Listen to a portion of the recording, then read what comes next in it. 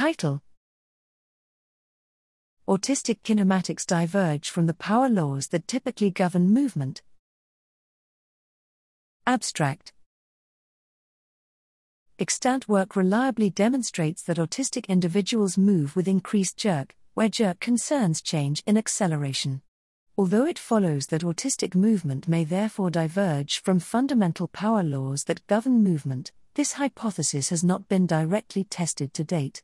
This lack of insight holds back progress in understanding the mechanisms underpinning differences in autism in motor control, particularly with respect to movement jerkiness. Here we investigated whether movements executed by autistic adults diverged from the typical power law relationship that links movement speed and curvature.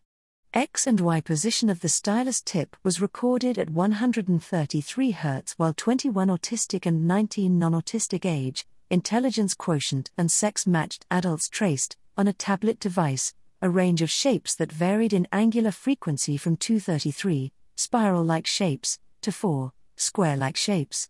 The gradient of the relationship between speed and curvature for each angular frequency-defined shape is reliably predicted by a set of mathematical equations often referred to as fundamental power laws. Thus, to assess deviations from power laws, we compared autistic and non-autistic participants in terms of speed curvature gradients.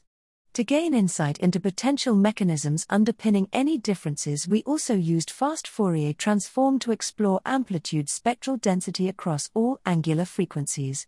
Compared to non-autistic adults, autistic adults exhibited significantly steeper speed curvature gradients.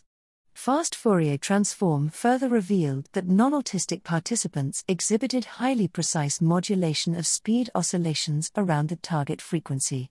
For example, when drawing an ellipse, their speed profile was dominated by speed changes in a band centered around the angular frequency to the minimal changes in other bands. Autistic adults, in contrast, exhibited less precise modulation of speed oscillations around the target frequency, a result that is reminiscent of a literature reporting broader auditory filters in autistic individuals.